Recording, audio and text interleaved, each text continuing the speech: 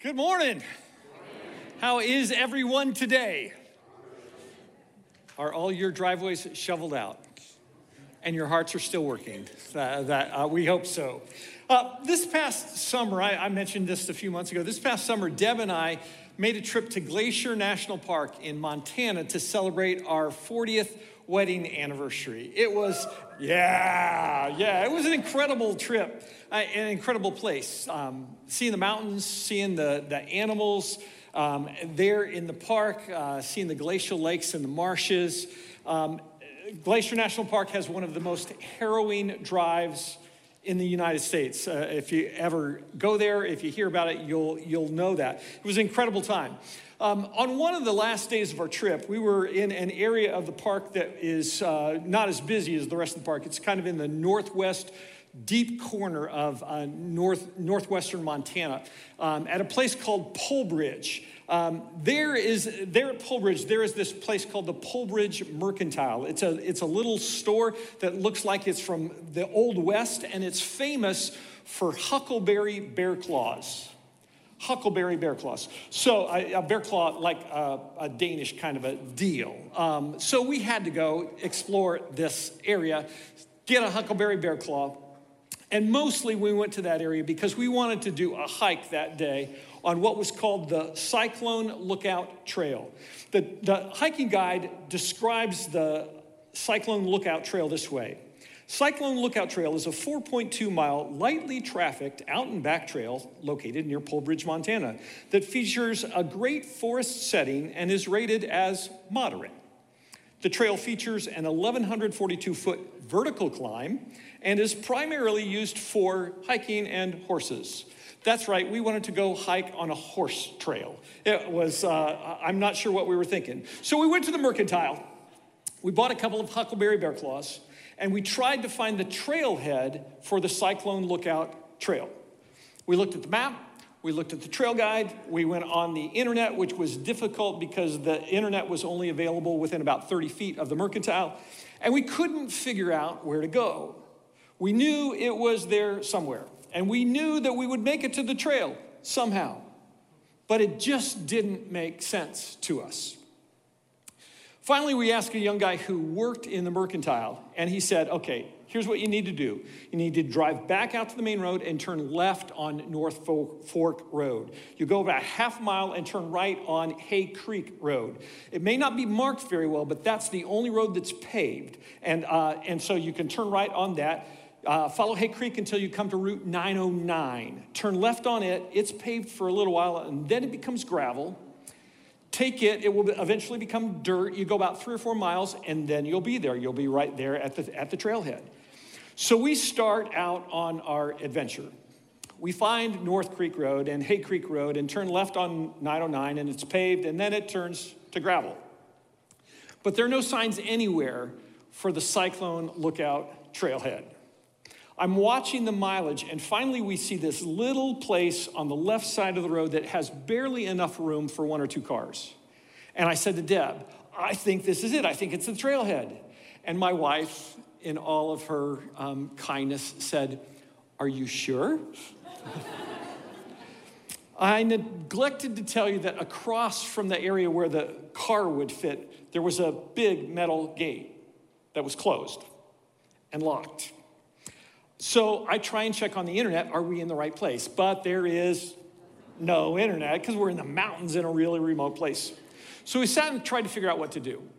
We get out, we're looking around, and just at that time, this truck comes the opposite direction down 909. It says Forestry Service on the side of it, and it has 2 guys who, I've just got to tell you, looked really rough in the truck. We're in the most remote part of Montana. We're the only ones there, and these 2 guys in a truck. And let me tell you, I heard deliverance music in my head, all right? But I stop and ask them, is this the trailhead to the Cyclone Lookout Trail? And they said, yep, that's it. You're in the right place. So I take a last bite of my huckleberry bear claw. We gather our gear, and we start to hike. About a 1/4 of a mile down the trail, past that locked metal gate, there's a truck there that's been abandoned. there's no sign of life. And for the next hour, we hike through the mountains on a trail that continues to narrow. And no kidding, we never saw another living being. More than once, my beautiful wife says, "Are you sure we're on the right trail?" In the meantime, we keep climbing higher and deeper into the forest. It's bare country, and all we can see is trees. Trees everywhere. There's no trail signs, no lookout, no top of the mountain, no sense of when this trail is ever going to end. I'm sure you've been there. Maybe not at Cyclone Lookout Mountain Trail, exactly, but you've been in a place in your life where you didn't have a clue whether you were on the right path or not. You've been in one of those places that you thought, I don't know if I'm making the right decisions. There were all these signs, and I just don't know. A health issue comes up, and you have multiple options for treatment. You're not sure what to do. Your kids get in trouble, and you don't have any idea what the right discipline is for them. Your boss at work asks you to do something that isn't technically illegal, but in your gut, you just think, I don't think that that's right. You ask questions, you do your homework, but you can't see what the end result is, so you don't know if you're on the right path or not. Today, I want to take a look at a passage in Proverbs that can help us live well and think right, and can serve as a type of compass for us, for when we're trying to figure out if we're in the right place, if we're on the right path, when we're uncertain about what lies in front of us.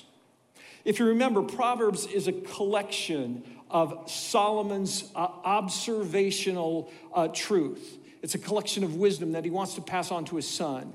And hear me in this. These two verses that we're going to look at today, they are gold. They're the kind of verses that you want to memorize, you want to have at the front of your mind, you want to have them up in your bathroom, up on your dashboard, so that you can remember Solomon's truth that he passes along. Proverbs 3, verses 5 and 6. If you want to take your Bibles and take a look at that, if you've got the app open with the sermon notes, Proverbs 3, 5 and 6 say this: "Trust in the Lord with all your heart, and lean not on your own understanding. In all your ways submit to him, and he will make your paths straight." What I want to do is spend some time this morning with each of those four phrases. Unpack them so that we can wrestle with them and we can begin to apply them in our lives, no matter what's going on. Proverbs 3:5 says, "Trust in the Lord with all your heart." I don't know if you've ever really thought about it, but if we're serious about following Jesus, that really captures it. That's what it's all about, right? Trust the Lord with all your heart. We want to trust him with our eternal destiny, right? We want to trust God that when we die, he's going to allow us to be with him eternally in heaven. We want to trust him when we're in a crisis, when we feel like we're in over our heads and we don't know what to do, when we call out to God, "God, help me." We want to trust him then. But the challenge is whether or not we trust God with our whole heart in every area of our lives, every day. That's the issue for us. Let me just lead with this truth that is sometimes hard for us to grasp. We can trust God. Say that with me. We can trust God. He does know best. He is more powerful than we are. He sees things that we can't see.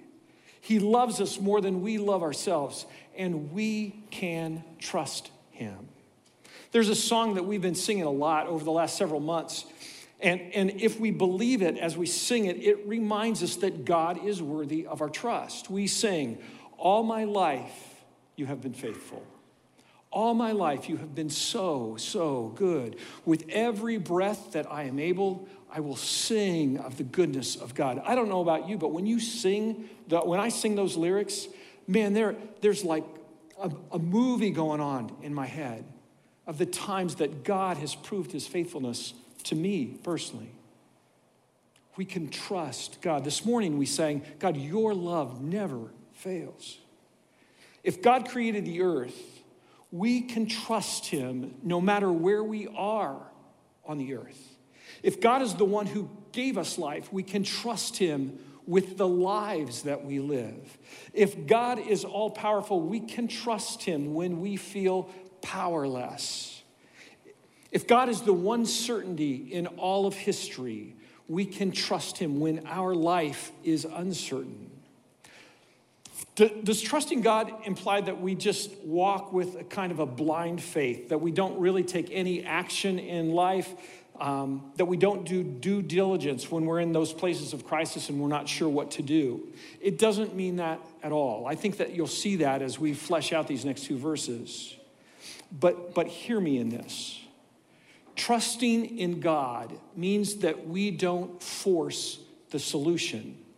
That when we're working through something, we don't try and make God do what we think the end result should be. We don't force the solution. Trusting God means that we don't force the timing. Much of the time when we're in crisis, we're not sure what to do. We say, God, I want you to fix this, but you need to fix it in the next 48 hours. Right? Anybody been there?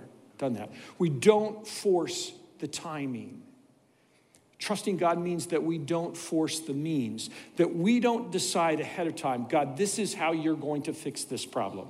I've got it all figured out. You just ask me and I'll tell you, and that's what I want you to do. Trusting God means that we don't force the solution. We don't force the timing. We don't force the means. And trusting God means that we follow his lead even if we don't like where he leads us, even if it's uncomfortable.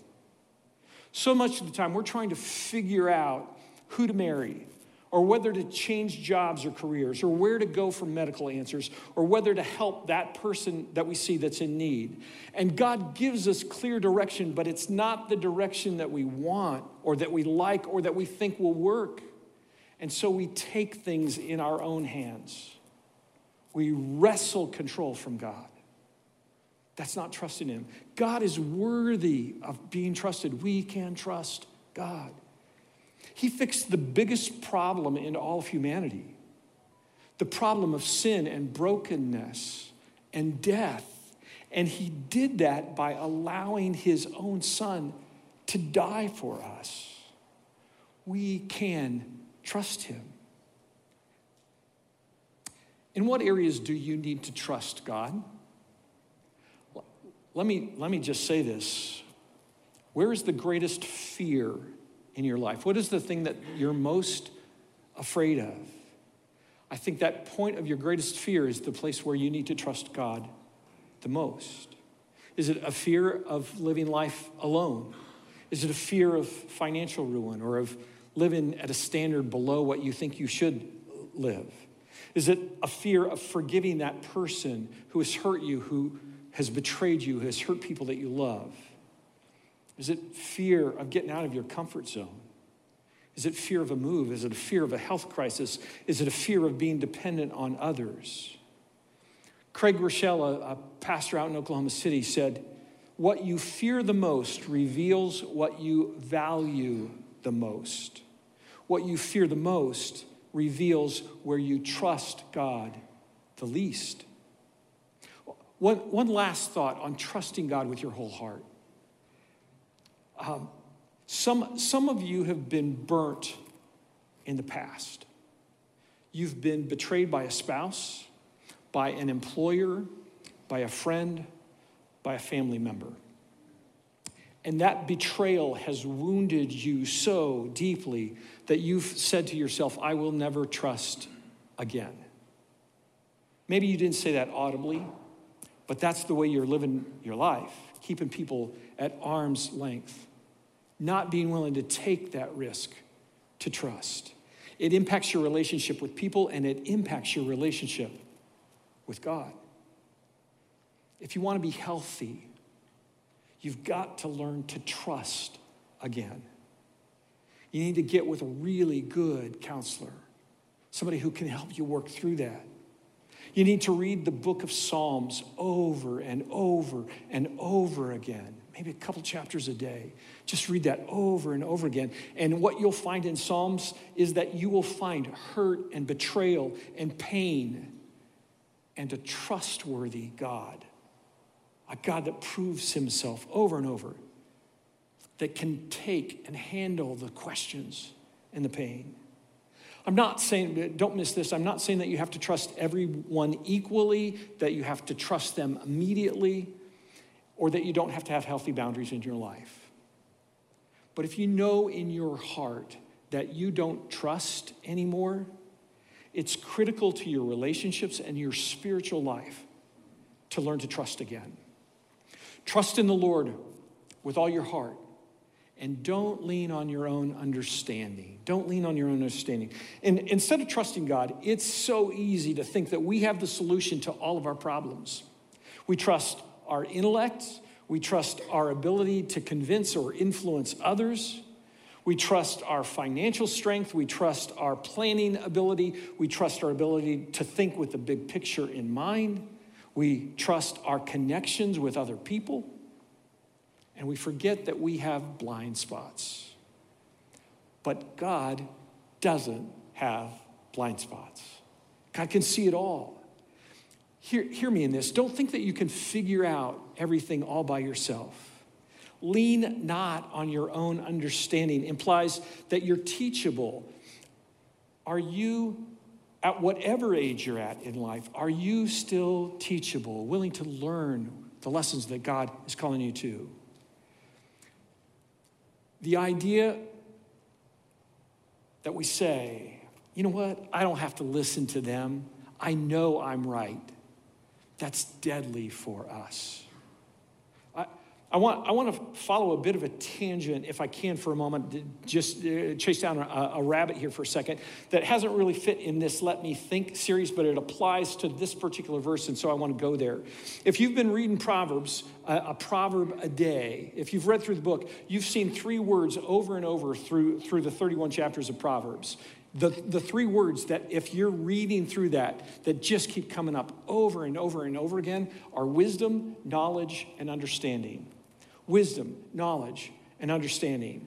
As I've studied through the book, as I've tried to process, okay, those words are sometimes used interchangeably, but they're different words and different concepts. How do you differentiate between the three of them?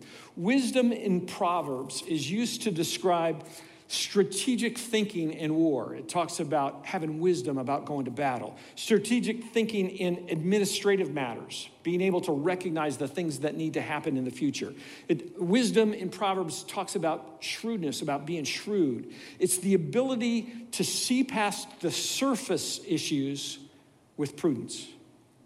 Wisdom is the ability to recognize the long-term effects of the solution to the problem that you have. It's the ability to see the spiritual principles that are at stake. Wisdom is really seen from God's perspective in the book of Proverbs. That's why Proverbs says over and over again, the fear of the Lord is the beginning of wisdom. Knowledge in Proverbs is used to describe acquiring information. It's learning data and about things. There's a moral quality that's involved in that, and there's discernment that comes with that knowledge, the ability to identify right from wrong. And in Proverbs, knowledge often comes as a result of obedience or a lack of obedience. Knowledge has to do with understanding how that fits. Understanding in Proverbs is really about the application of that knowledge. Knowledge is information. Understanding is about the application of that knowledge. It's taking what you know and putting it into practice. If wisdom is the ability to see from God's perspective, knowledge is book smarts, and understanding is street smarts. Knowledge is what you learn in school. Understanding is how you take that knowledge and apply it in everyday life.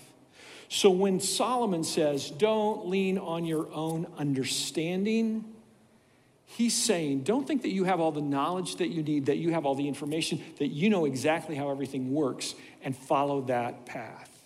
If you're wise, you'll recognize that your knowledge and your understanding are limited.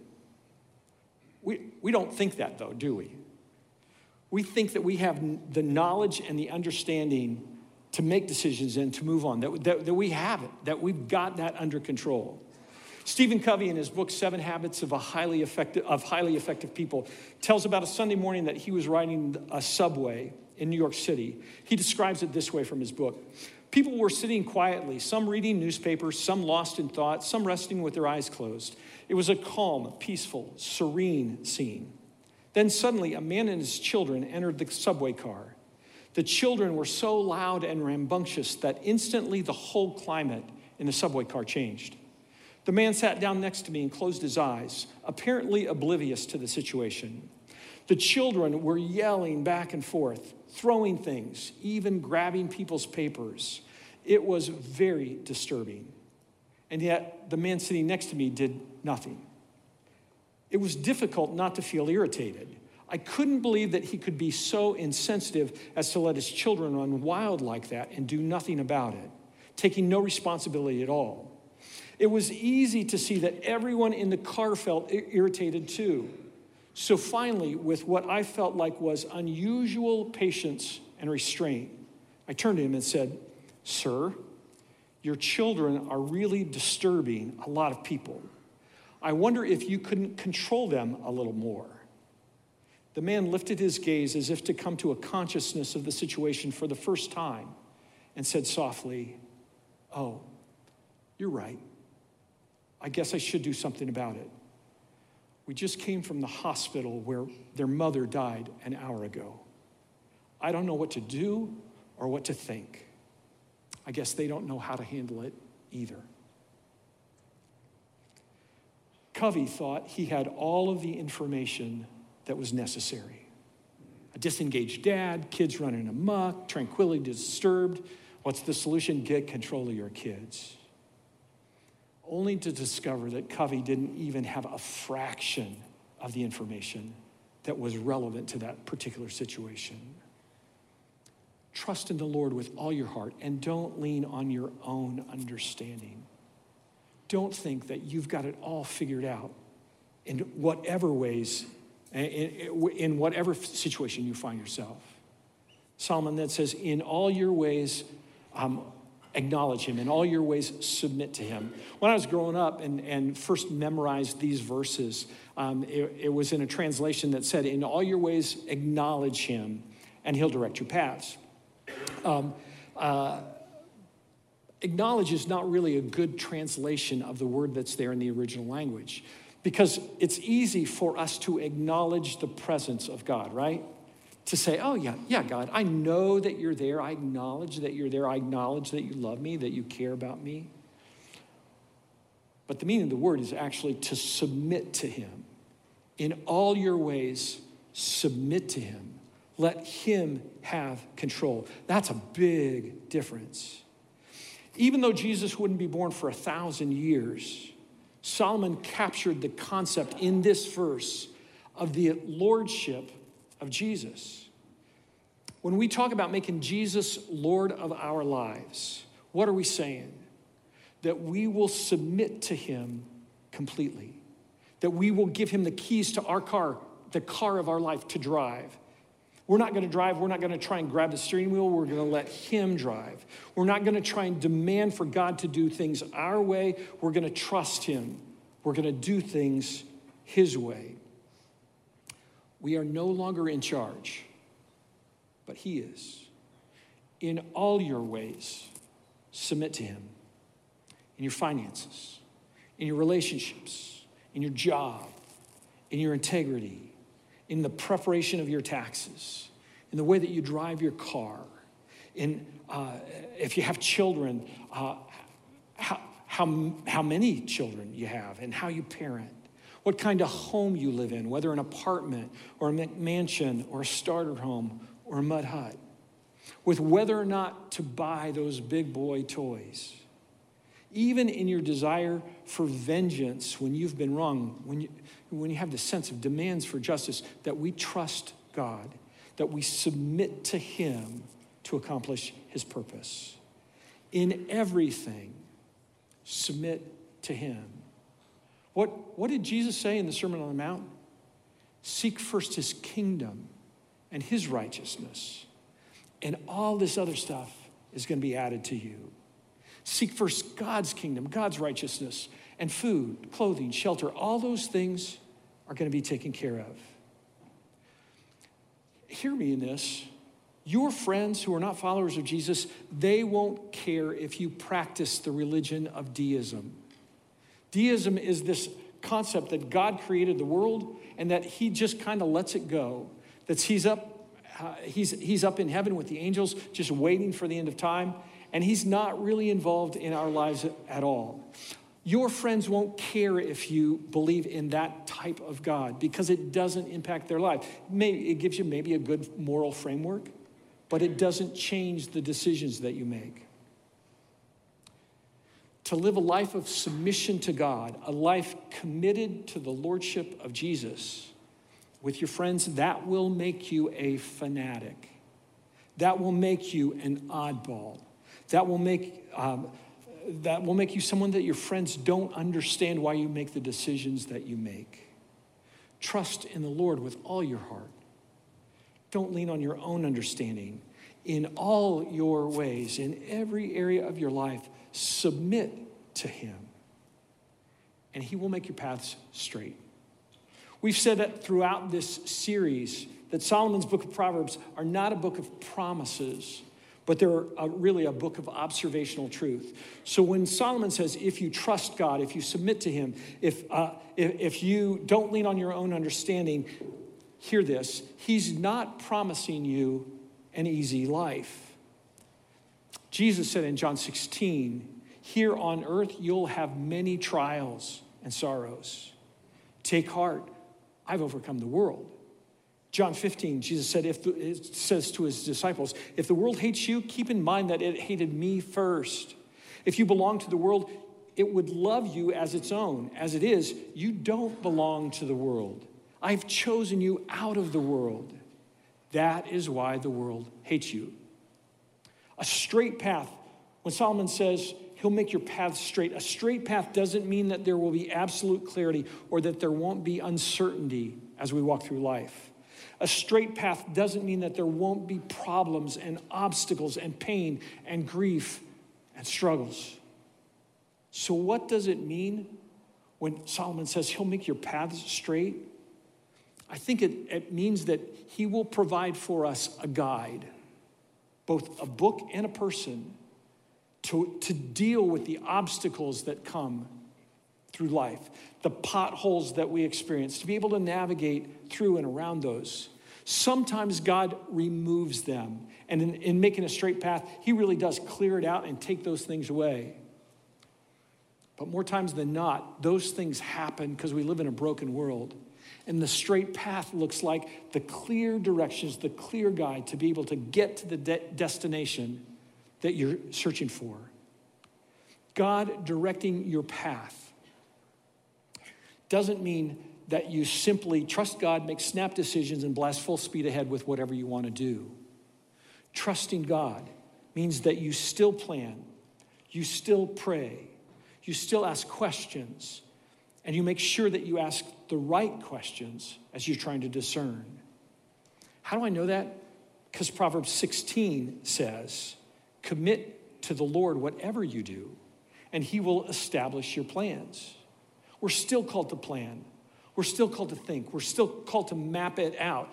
Proverbs 21 says, the horse is prepared for the day of battle, but the victory belongs to the Lord. You still prepare for the future and do all those things. You still try and discern to work through those obstacles. But God has promised that he'll walk with us, that he'll make those paths straight. Jesus talked about taking inventory and deciding whether or not it's worth it to you to be a follower of his, to count the cost of being a disciple.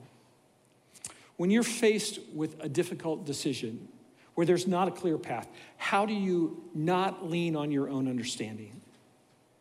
You start with Scripture, right? It's the guidebook that God has given us.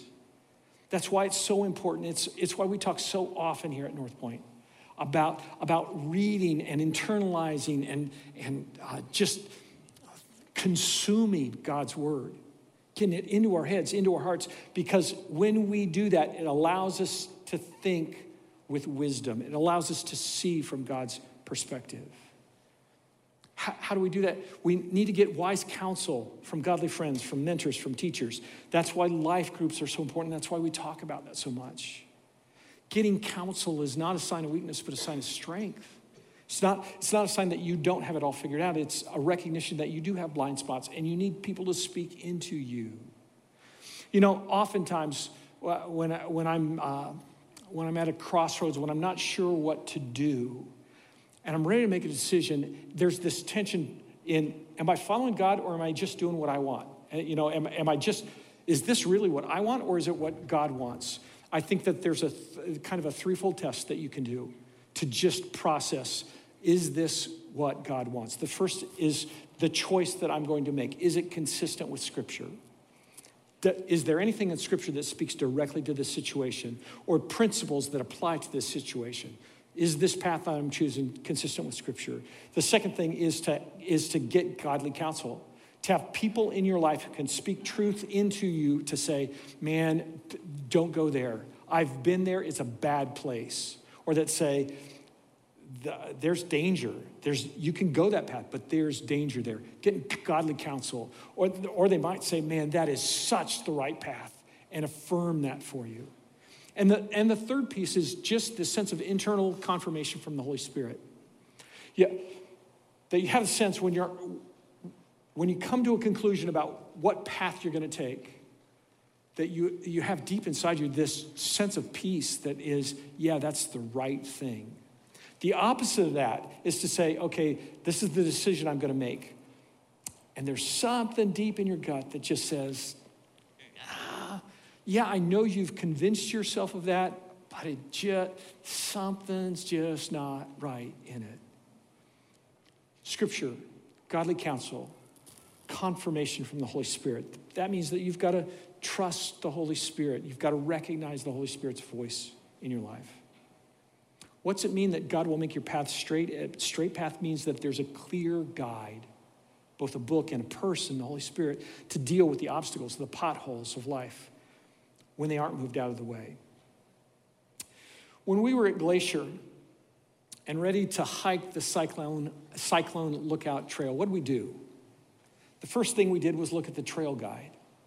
It was our source to say, this is how we're going to get there. We looked for clear directions. We studied the map. It still wasn't very clear.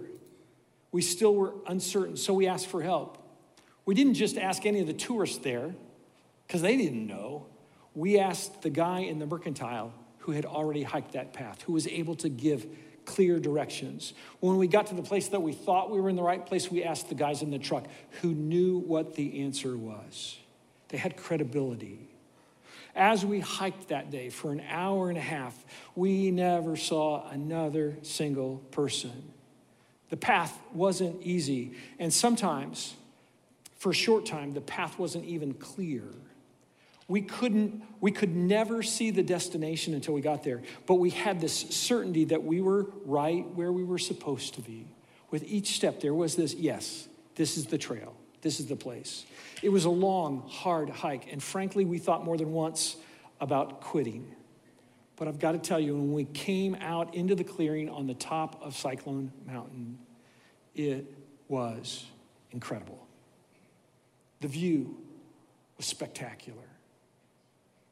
The people we met who were stationed at the lookout, who had made the journey many times, they were thrilled that we were there and welcomed us with open arms.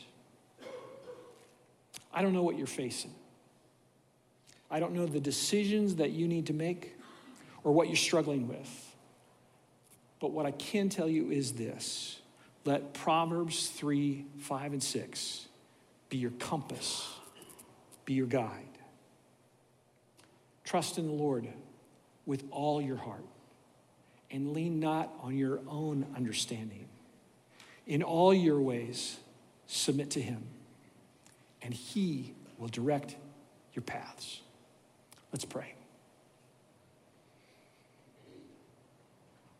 God, I thank you that your word speaks so directly to where we live, so specifically to the situation that we're in right now.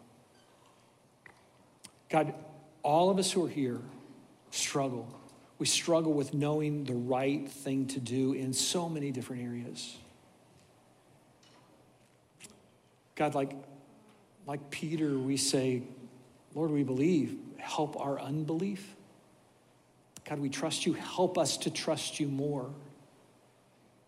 God, forgive us when arrogantly we think that we have it all figured out and we know what needs to happen, how it needs to happen. Help us to not trust our own understanding. God, help us to submit to you completely, to allow you to have control of every area of our lives. And God, help us to trust you as you make our paths straight. In Jesus' name I pray.